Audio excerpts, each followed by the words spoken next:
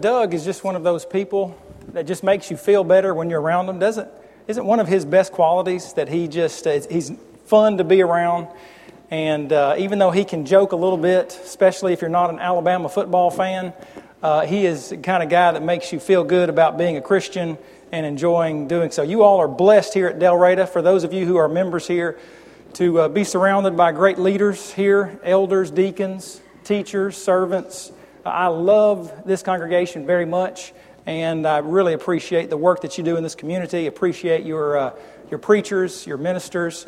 Just got to spend a few days in Oakman, Alabama at Indian Creek Youth Camp for the AP camp with Will Tucker, your youth minister, your college minister, Billy Camp, and your interns. Andrew Gifford, right? We call you Giff, so sometimes it's hard to remember your first name. And Taylor Copeland. Did I see Taylor leave a little bit ago? I was hoping that Taylor would be staying in here because I have an interesting picture of him that I wanted to show you. Of course, we have the always fun Rob Baker, who's really good at leading VBS, as you saw earlier.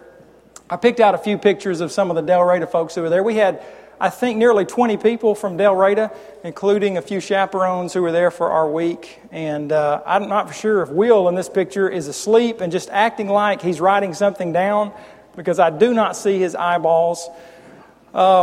We had Neely Campbell, who was there cooking for us this year, and we appreciated that very much. We have a lot of great servants who are there at camp, and as you know, a week of camp may be exhausting. It is very much. In fact, if I stumble over several of my words tonight, just blame it on me still suffering from the lack of sleep that I had last week. But it is great to have so many people who are serving in this capacity. Even young men who you think are serving, and yet they oftentimes seem to take breaks in the canteen place where there's all sorts of fountain drinks and waters and coolers. I'm not for sure how many hours, Giff, that y'all spent in this area, or all the reasons why you were there, but we are appreciative of you guys, and I'm really not for sure what kind of face that is that Taylor has on his face right there, but we love him, and we appreciate the congregation here allowing so many of your members to go, and especially those who served in a chaperone capacity. I'm going to talk tonight about one of the real reasons, one of the logical reasons why you should feel very confident in rejecting atheistic evolution. There are a lot of reasons. I think sometimes people get overwhelmed with all of the information that is out there that is out there and logically refutes atheistic evolution. I think the average Christian, unfortunately, has not really thought through some very simple bulleted information that can be expanded upon greatly, that logically shows that there must be a God and that atheistic evolution is simply extremely unrational. We could talk about how atheism cannot rationally explain where everything came from, though theism can. Atheism and atheistic evolution can in no way rationally explain the origin of the universe. They contend it came about from a period-sized ball of matter that exploded billions of years ago. But not only does that not make any sense, because explosions never cause the kind of order and design that we see in this universe, much less just cause something like that, but then that small ball of matter could never be rationally explained as far as where it came from. Atheism and atheistic evolution cannot rationally explain where life in the universe came from, though theism certainly can. Atheism cannot rationally explain where intelligence came from, but once again, an almighty, infinite, uncreated, all-powerful, all-knowing God certainly is capable of producing intelligence and creating such. And atheism cannot rationally explain the amazing, functional, complex design that can be seen in the universe and in a great way here on earth. And so those are things that could be elaborated on, but I think in a very simple, bulleted form, these are powerful evidences that point to a designer, that point to a creator, that point to God, and that show the foolishness of atheistic evolution. And yet there is another argument that is as equally as powerful, if not more so, than these, and it is the argument from morality. I don't know if you'll be able to see that. It's kind of low on the slide there.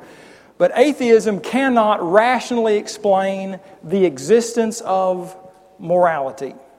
It simply cannot do it. And so tonight, for the 40 minutes or so, I'll try not to go too long because I hear there are some cookies and cakes and drinks that are calling our names.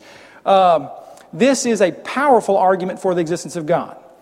And I realize that some people, as they contemplate this, they may think that this is too philosophical. They may think that this is a little bit too deep. Our teenagers may be tempted, Hayden, to drift off into the land of Nod. We have a couple of our guys here from Wetumpka who just got back from a preacher's camp in Denver, Colorado, and we appreciate them being with us tonight. But I fully believe that this is a very interesting and very logical argument that points, at the very least, that points to the existence of God. And if someone believes that that is not the case, then it certainly points to the hideousness of the theory, the general theory of evolution. Let me mention a symposium, a science symposium that took place a few years ago in La Jolla, California. Some of the world's leading atheists were meeting in La Jolla, California, and they were having what one author described as an atheist love fest. And one writer, Michael Brooks, covered this story in New Scientist magazine, a very pro-evolutionary journal.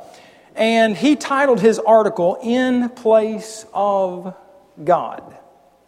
And the writer there, Michael Brooks, said it was some of the leading practitioners of modern science that were present there, and that they had gathered to do, among other things, to answer, among other questions, should science do away with religion? A very arrogant question that is asked, but the question that they pondered on was, should science do away with religion? Like science has the ability to do away with religion.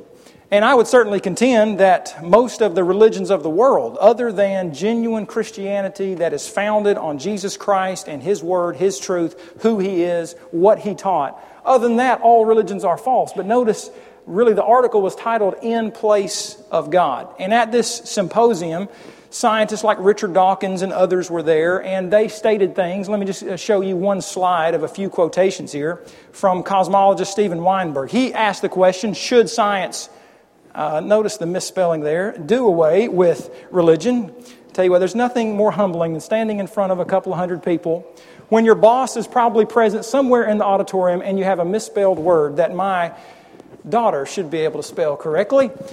Yes, the answer supposedly was. I could say I just threw that in there just to see if you're paying attention, but that, of course, would not really work. The world needs to wake up from the long nightmare of religion, Steven Weinberg said. Anything we scientists can do, he said, to weaken the hold of religion, that is really a reference to God, should be done. You want to know how adamant some of the leading atheistic evolutionists are in the world at trying to convince both Christians and non-Christians that there is no reason, no logical reason to be a Christian? Well, these are some of those men, and they're very adamant about it. He said, this may in fact be our greatest contribution to civilization. How were his comments received? The man who was covering this story for New Scientist said that he received a rapturous response. Now, the author summarized his take here as science can take on religion and win. That was the attitude of those who were there. Science can take on religion and win. Now, here's the reason I brought this up. Because this was titled, if you will, at least by one man covering the conference, as In Place of God. That was in 2006. The very next year, they had another conference there. Again, some of the leading atheistic evolutionists in the world. And at this conference, as it was later described by a different author, also named Michael, but a different Michael, he changed the title from In Place of God to God's Place in a Rational World. This author is Michael Riley. And he quoted one evolutionist who was there, his name is Edward Slingerland, who openly acknowledged this. He said, religion is not going away. Even those of us who fancy ourselves as rationalists and scientists, he said, rely on moral values, a set of distinctly unscientific beliefs. So here we are at the same symposium, if you will, but a year later, with one evolutionist who says, wait just a minute, we should not be so arrogant as to say that we're going to do away with it, because the fact is, one of the facts that he owns up to, that he admits to, is that we rely on a set of moral values. The question obviously being, why is it that such is the case if, according to atheistic evolutionists, we are nothing but higher apes? Now, this gentleman, Edward Slingerland, he is from the University of British Columbia and founder of the Center for the Study of Human Evolution, Cognition, and Culture. He went on to say this. He said, where, for instance, does our conviction that human rights are universal come from? Humans' rights, to me, are as mysterious as the Holy Trinity. You can't do a CT scan to show where humans' rights are. You can't cut someone open and show us their human rights. It is not an empirical thing. It's just something we strongly believe. It's a purely metaphysical entity.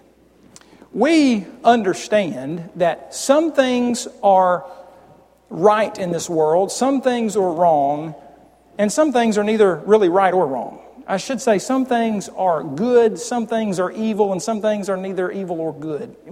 I think, generally speaking, everyone around the world understands that. If I told you that when you come into my house, you can wear your shoes in my house if you want to. Generally speaking, our visitors get to wear their shoes in our house. But you will go some places around the world, and that is not something that's appreciated very much. My dad and mother used to spend a lot of time in Russia. My dad still goes back and forth there quite a bit. And in Russia, practically everyone understands that when you go into the house or the apartment, the flat as they call it, you take your shoes off. And if you don't, you would be viewed as not being very kind. You would be, they wouldn't appreciate you walking around in their flat in your shoes. But here, it's generally speaking not a problem. Although, I kind of think it's a good practice because there are a lot of things on our shoes we wouldn't want in our house. However, no one could say that's either right nor wrong, really, innately right or wrong. We would say, well, it just depends on where you are. For example, if you were coming over to my house and you had supper that Jana cooked, and Brother McGilberry, I'll just pick on you for just a moment. If you just let out a big belch after eating a roast and mashed potatoes and green beans, that, would be a little bit too much like one of our sons who seems to think he can get away with that occasionally, but that's not something that generally is going to be tolerated at our house. But you go to some places around the world. I haven't been to those places, but I've heard that in certain Arabic countries, you may burp after supper, and it's something that is appreciated. It's being polite, in fact, indicating that you enjoyed the meal. Kind of wish we could adopt that cultural trait over here. I think my colleagues would appreciate that as well, wouldn't you guys?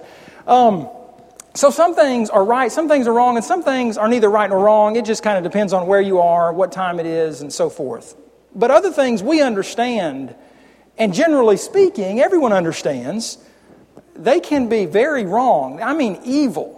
For a person, for example, to walk into a random house, shoot everyone in it, and steal everything in sight. Have you ever met someone who thought that would be perfectly fine to do that? I never have. Most sane people have a serious problem with that. For a man to beat and rape a kind, innocent woman, I've never met someone who claimed that would be right, though I have heard some people, at least one evolutionist who, and maybe I'll get to this later in the lesson if we have time, who indicated that that might be right on certain occasions. For a person to torture a child simply for the fun of it, have you ever heard anyone say that?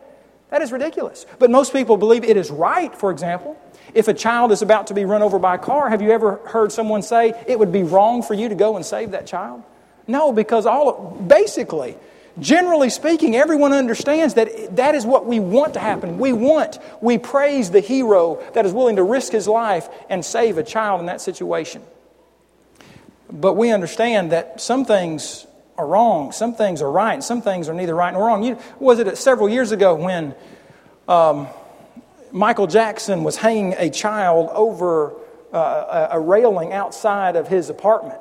And he wasn't going to, at least I don't believe he was going to drop that child, but just the very thought of him doing something like that was newsworthy. People all over the world were talking about it, and they were condemning him for that act, not actually letting the child go, but just acting like he was going to dangle the child, or literally dangling a child over a railing outside of an apartment building 10 or 12 or 15 stories high.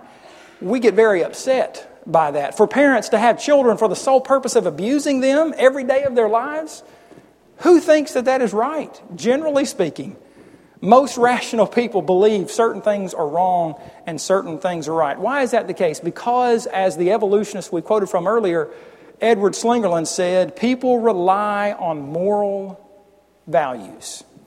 And I want us to look at this in a little bit more detail. Most people admit that objective good and evil exist.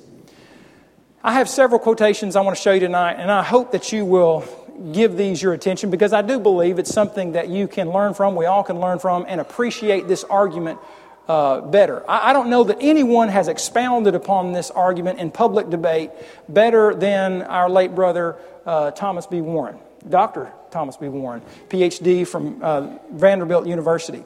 In 1976, he debated the world's foremost atheistic philosopher in that time, in 1976. I think I was about 1 year old at that time. Don't remember the debate, but I do have the debate books, and I've seen much of it on DVD that I believe you can still get from World Video Bible School. In that debate, in fact, before that debate actually took place, they had agreed to ask each other, or they could ask each other various questions before the debate. One of the questions that Thomas B. Warren asked Antony Flew was the question you see on the screen behind me.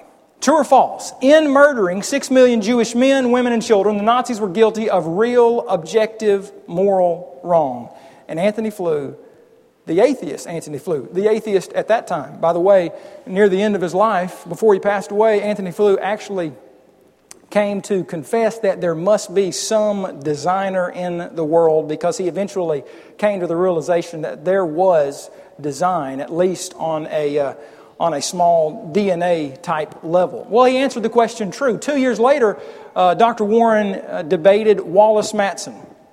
Very same, well, it was on the existence of God, same topic. And he asked him the very same question. And Wallace Matson answered the question in the exact same way. That in murdering 6 million Jewish men, women, and children, the Nazis were guilty of real, objective, not subjective, not just based upon what you think versus what I think, but real, objective, inherent, moral wrong. Michael Ruse, in his an article that he wrote, actually in the book that he wrote called Darwinism Defended, he admitted this. He said, the man who says it is morally acceptable to rape little children is just as mistaken as the man who says that 2 + 2 = 5. Notice, here is an atheistic evolutionist who says that a person who says that such an evil action is right, that is as wrong as someone who says that 2 + 2 = 5. Now, here's a quotation from a couple of creationists, but I thought it was worded so very well that it would be appropriate to show you. Not that it's ever wrong to quote Christians or creationists. I do think that our point is made even more powerfully, if you will, by quoting those on the wrong side of this issue. But Francis Beckwith and Gregory Cole stated in their book Relativism that those who deny obvious moral rules, who say that murder and rape are morally benign, that cruelty is not a vice, and that cowardice is a virtue, do not merely have a different moral point of view, they have something wrong with them. And I would agree, and we'll look at this a little bit more in detail later. The moral argument has been worded in different ways. Again, this is the moral argument for the existence of God. I didn't come up with it.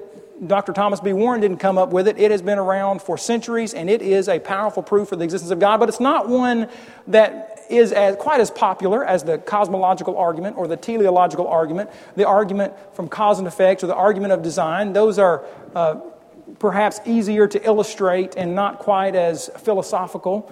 I guess it would be somewhat philosophical, but this is not used quite as much. However, it is, I believe, very powerful. It has been worded in different ways. This is a more simplistic wording that is really worded from the negative, but I still think it proves our point, and I'll word it from the positive here in a minute, quoting Dr. Warren. But it could be worded this way. Premise number 1, if God does not exist, then objective moral values do not exist. Premise number 2, well, let me just go ahead and make sure we understand that objective, by that we mean independent of people's opinions. It's not what I think versus what Brother Edwards thinks. It is what is right or what is wrong that is independent of what we think. Now, when we talk about being subjective, we mean dependent upon what people think. Good and evil have no point of reference if there is no God, and that is the point that we're making. Premise number 2, objective moral values exist. Thus, what is the proper conclusion? Therefore, God exists. William Lane Craig worded it very similar to this in a debate he had a few years ago. And there's others who have worded it very similarly. Here's the moral argument as Dr. Thomas B. Warren presented it. Now, let me warn you, this is in greater detail.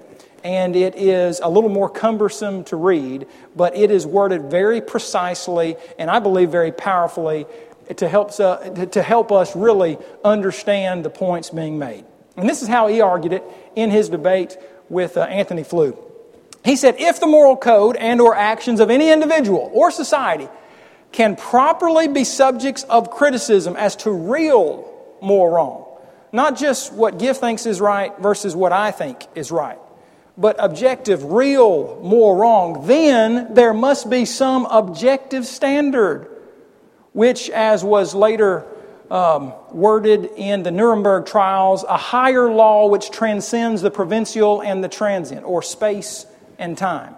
It doesn't matter if it's the year 2013 or the 1940s or the 1600s or the 2nd century BC, it transcends space and time, which is other than the particular moral code and which has an obligatory character which can be recognized. That is, that we are to do something or not do something, not based upon what we ourselves want to do, but based upon what the originator of the code would have us to do. The moral code, premise number 2, the moral code and or actions of any individual or society can properly be subjects of criticism as to real moral wrong. And then the conclusion that our brother in Christ, who was very educated and a very strong Christian, came to this conclusion. Therefore, there must be some objective standard, some higher law which transcends the provincial and transient, which is other than the particular moral code, and which has an obligatory character which can be recognized. I know there's some repetition there.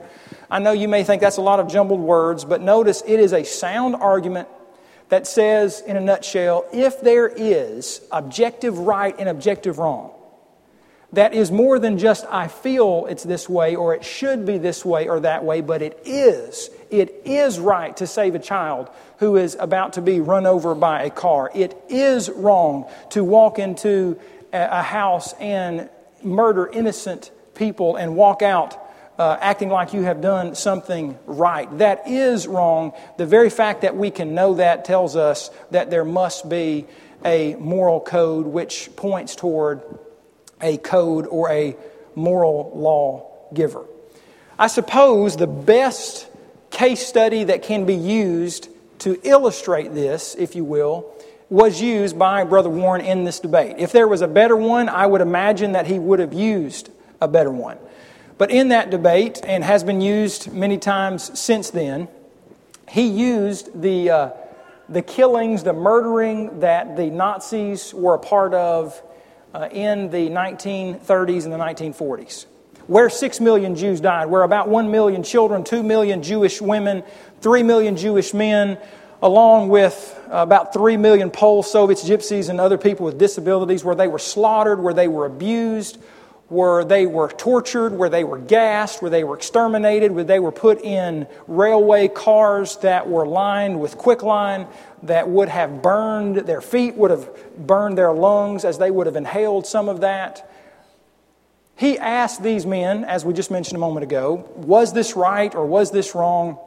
Both Anthony Flew and Wallace Madsen in their debate admitted that the Nazis were guilty of real objective moral wrong. Now, here is one of the main points we're trying to get to tonight, and one that our atheistic evolutionary friends simply cannot get around. And that is Wallace Matson, Dr. Wallace Matson, Dr. Anthony Flew, they could not, on those occasions where they were debating Brother Warren, and no atheist since then or before that time could rationally explain why some of those things, including the murdering of millions of people during World War II and before World War II, would or could be objectively stated as being evil. Simply could not happen. Why is that the case? Because evolution says. Because atheistic evolution says that we came about through an explosion. And explosions do not give rise to moral laws. Air horns at church camp do not give rise to moral laws. July the 4th, Firecracker Day. I know it's much more than Firecracker Day, but where you hear firecrackers booming all day long and is not giving way to order and design and certainly not any moral laws. And yet that's what atheistic evolution must contend and must conclude. Are there such things as moral minerals or wrong rocks? You see, if atheistic evolution is true, how ridiculous is this? If it's true, then if going back a few billion years ago, there was nothing here on Earth. There was no Earth. And then when Earth finally allegedly evolved, what you had was rocks and dirt and dust. And then eventually, you allegedly had water that came about. And then over millions of years, you had life that allegedly evolved from non-life. Well, if that was what took place, how could you ever say that objective morality that some atheists have admitted to, that it came about through naturalistic evolution? It simply doesn't make sense. We do not talk about corrupt chemicals. We don't talk about sinful slime. We don't talk about immoral minerals or wrong rocks. We do not talk about animals or accuse animals of being evil. And animals certainly do not accuse each other of this. You know, when our little dog that we have at home, the little mutt that we have, when it looks out the glass door and it sees that little lizard that's crawling around on the back porch and drives it crazy, when it sees that and we let it outside, maybe not knowing that it wants to kill the lizard or even see the lizard, and maybe sometimes we do, and it chases that lizard and occasionally has caught it and kills it, do we sit around and talk about how evil and how corrupt morally that dog is? Just this last weekend, something was driving Shadow crazy. I looked out the window and he had spotted a baby rabbit. Now, if we had let the dog out and he had gone to kill the baby rabbit, we wouldn't be sitting around talking about how immoral Shadow is. Thankfully, Micah rescued the rabbit and I think gave it away to someone. But you see, we don't do this. But if evolution is true, if atheistic evolution is true, then that's what would have had to have happened, that you had morality that evolved from lower life forms. When have our alleged animal ancestors contemplated morality? The very fact that we can have this discussion, I believe, points to a God who gave us morals. Now, what we all know is, and what has been admitted for years, is that morals only arise in humans. And we could quote from creationists all day long and Christians, but the fact is, atheists have admitted to this. Here is Dr. Anthony Flew again in the debate. He admitted that although real moral wrong existed, value did not exist before the first human being. Thus it came about, he said, in man and not in animals. Dr. George Gaylord Simpson, notice this quotation from his book, The Meaning of Evolution. He said that although he alleged in the book that man is the result of purposelessness and materialistic processes that did not have him in mind, he admitted that good and evil, right and wrong, concepts irrelevant in nature except from the human viewpoint, became real and pressing features of the whole cosmos as viewed morally, because, he concluded, morals arise only in man. Stated more succinctly in an article, Do Atheists Have Morals? On askanatheist.org, atheists have their own innate sense of morality. And then to go back to quote the evolutionist we quoted from earlier, Dr. Edward Slingerland, he said that even those of us who fancy ourselves as rationalists rely on moral values. What he said was a set of distinctly unscientific beliefs. And yet, atheists cannot explain morals. Atheists say that we evolved from animal life. They say that we came about from bacteria billions of years ago. They allege that we evolved from worms. If that is the case, how can you ever get a moral code? That is an objective moral right and an objective moral wrong. Charles Darwin stated declared in his book, The Descent of Man, in 1871, my object in this chapter is solely to show that there is no fundamental difference between man and the higher mammals in their mental faculties.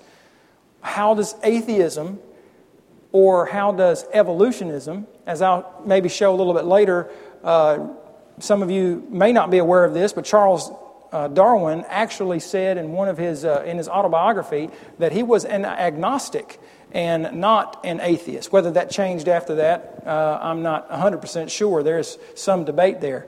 David Suzuki said in an article he wrote titled this. Notice the title of this article.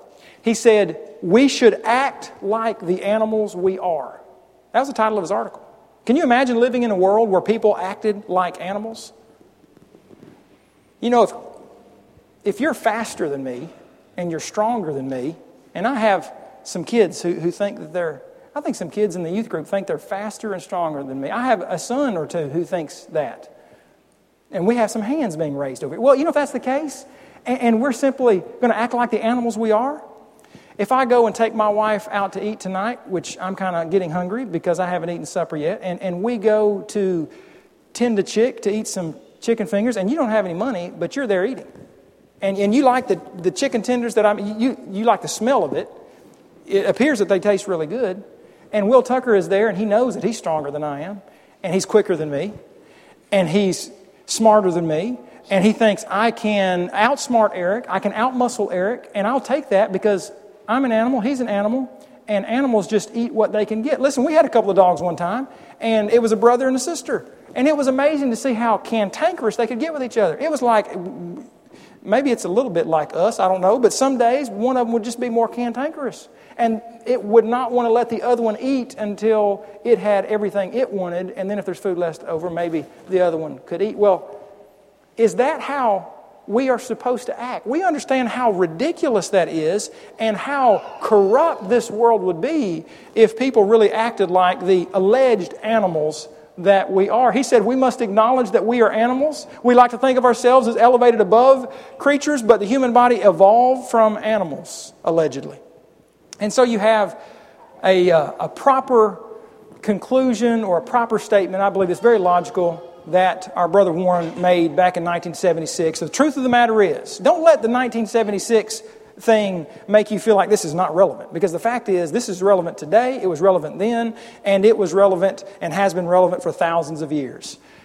The basic implication of the atheistic system does not allow objective moral right or objective moral wrong. And here's a conundrum for atheists. They either have to admit that objective moral right and wrong exists, but yet refuse the only logical conclusion that God exists, or they must allege that everything is relative, that anything goes.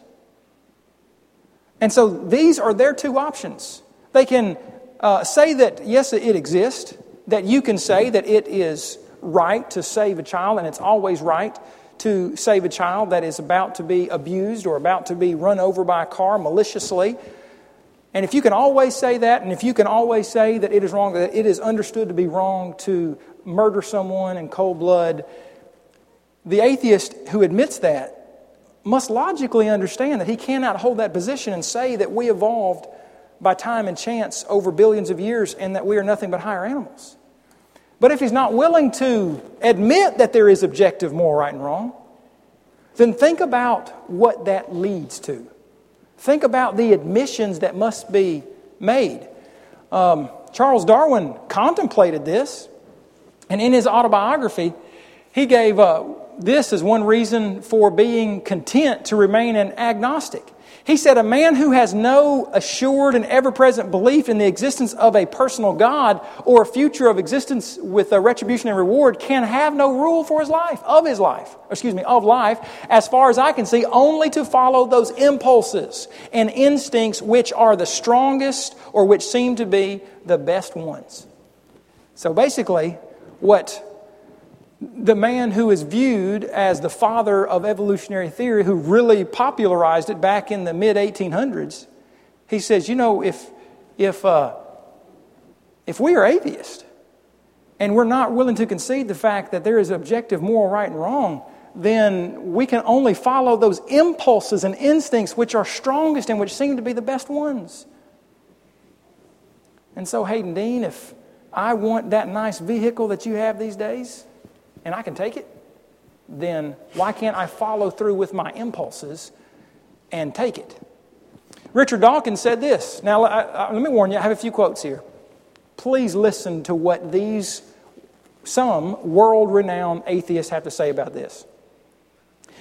Throwing out the first part of the lesson tonight about objective moral right and wrong and one of the reasons to reject atheistic evolution, if that wasn't even a part of this, and all I knew were the statements that these atheistic evolutionists have made about the world in which we live, I would totally want to reject such a philosophy. Richard Dawkins, the most famous atheist in the world today, I believe, hands down, said, life has no higher purpose than to perpetuate the survival of DNA. He said, that's the only purpose. That is a scary thought. If people began to take what Richard Dawkins said to its logical conclusion and not just talk about it all theoretically, but if they began to take it to its logical conclusion, what kind of hideous world would this be? He said, so long as DNA is passed on, it does not matter who or what gets hurt in the process. Really? You see, these men really don't believe this. Because if they did, then they would act very differently than they do, I fully believe. Genes don't care about suffering because they don't care about anything. DNA neither cares nor knows. DNA just is. And we dance to its music. The universe that we observe has precisely the properties we should expect if there is, at bottom, no design, no purpose, no evil, and no good, nothing but pitiless indifference. I'm sorry, are we looking at the same universe? Are we looking at the same world? I cannot understand how a rational thinking person could ever come to such a conclusion, and thus I can only, and I believe logically conclude, that Dr. Richard Dawkins is not a rationally thinking person. Dr. William Provine said this in 1988. He said, humans are complex organic machines that die completely with no survival of the soul or psyche. No inherent moral or ethical laws exist, nor are there absolute guiding principles for human society. The universe cares nothing for us, and we have no ultimate meaning in life. Young people, if you believe this,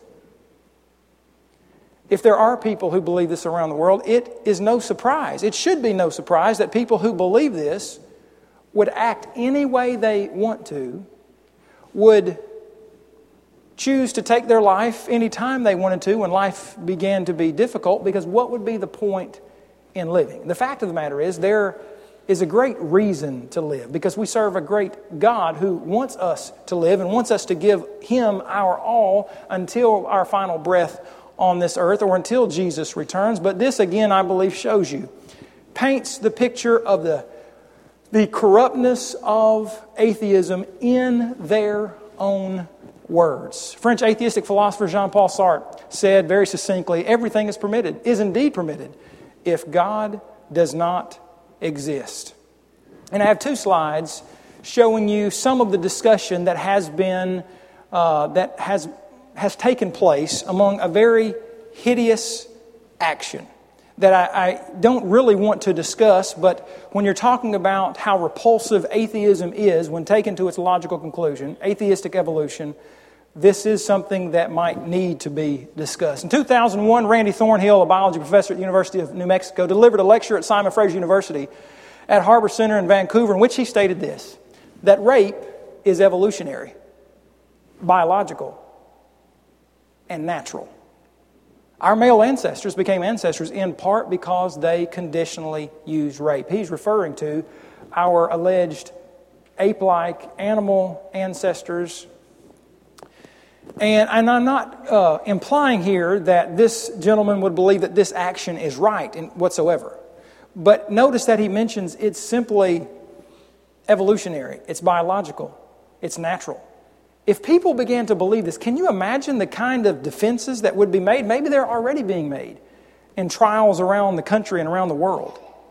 It seems like that if you were on trial for this hideous action and you believe this, whether you believe it or not, I would think that they might be introducing this in such trials. In his book that he co-wrote called A Natural History of rape, he said evolutionary theory applies to rape as it does to other areas of human affairs. On both logical and evidentiary grounds, there is no legitimate scientific reason not to apply evolutionary or ultimate hypotheses to this. You want to talk about the hideousness? You see, atheism is either contradictory at best or absolutely hideous and repulsive and not in any way something that we would want to consider theoretically, much less in actual action. You want to talk about the insanity of atheism? I cannot understand why anyone, even if they don't understand or haven't thought through the logical arguments for the existence of God, why they would want to even possibly embrace the theory of atheistic evolution. Some of you, I know, attended the debate that our good brother Kyle had with Dan Barker back in 2009. And you may remember toward the end of that debate that Kyle brought up something that Dan Barker had actually stated in a previous debate. And it was about the subject that I just got through mentioning in the previous slides. And in that debate, Dan Barker admitted that there could be situations where that action, the hideous action, the sinful, hideous, I don't know that I can think of an action that is more hideous than rape, would actually be right. And that, again, I believe, just simply illustrates how repulsive such a theory is. Although it was very much a hypothetical situation, he said, and actually it wouldn't be quite as hypothetical because a growing number of atheistic evolutionists believe that there is alien life in the universe.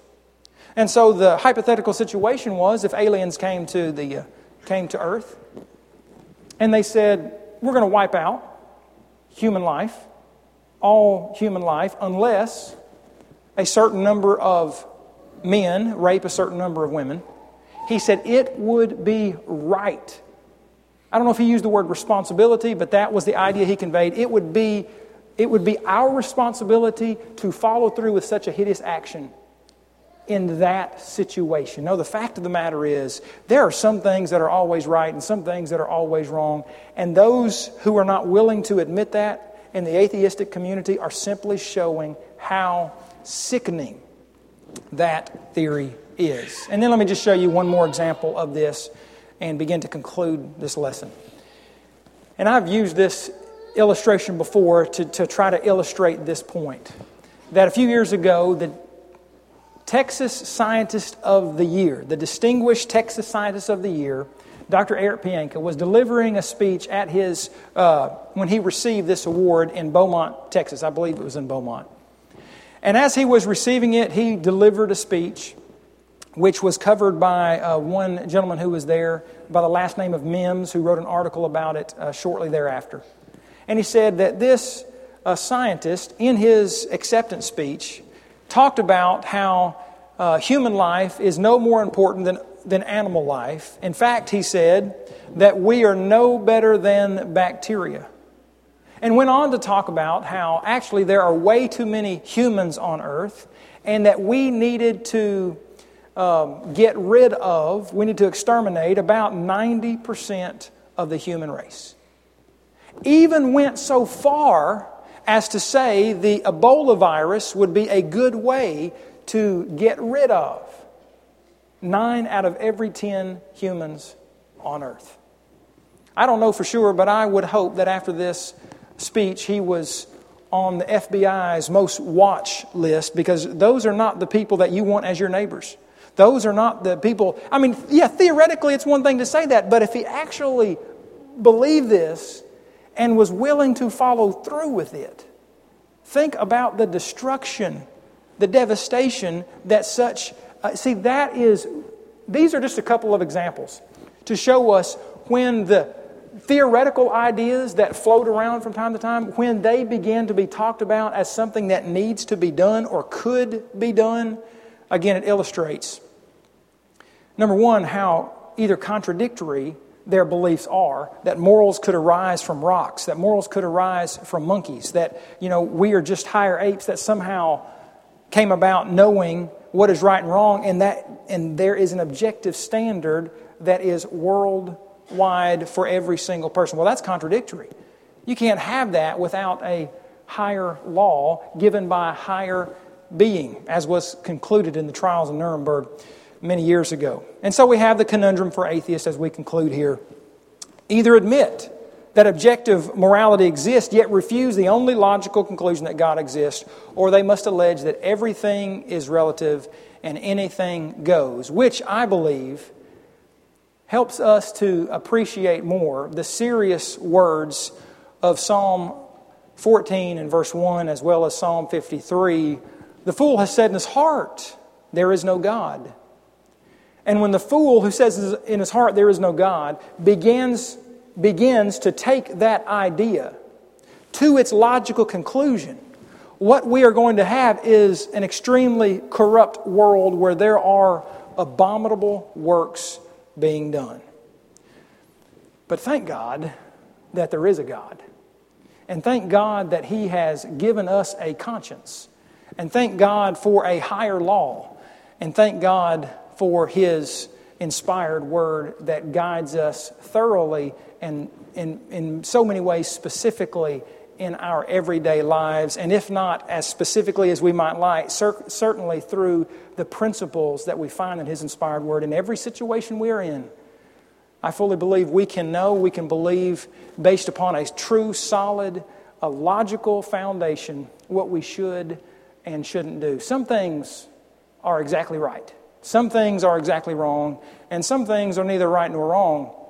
And we have the freedom to choose what we want to do. But always, as God's children, we want to have authority for what we do. Will you bow with me, please?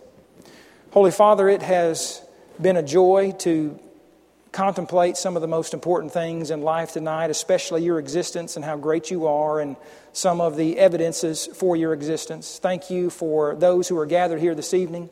Thank you for this congregation that meets here at Dalraida.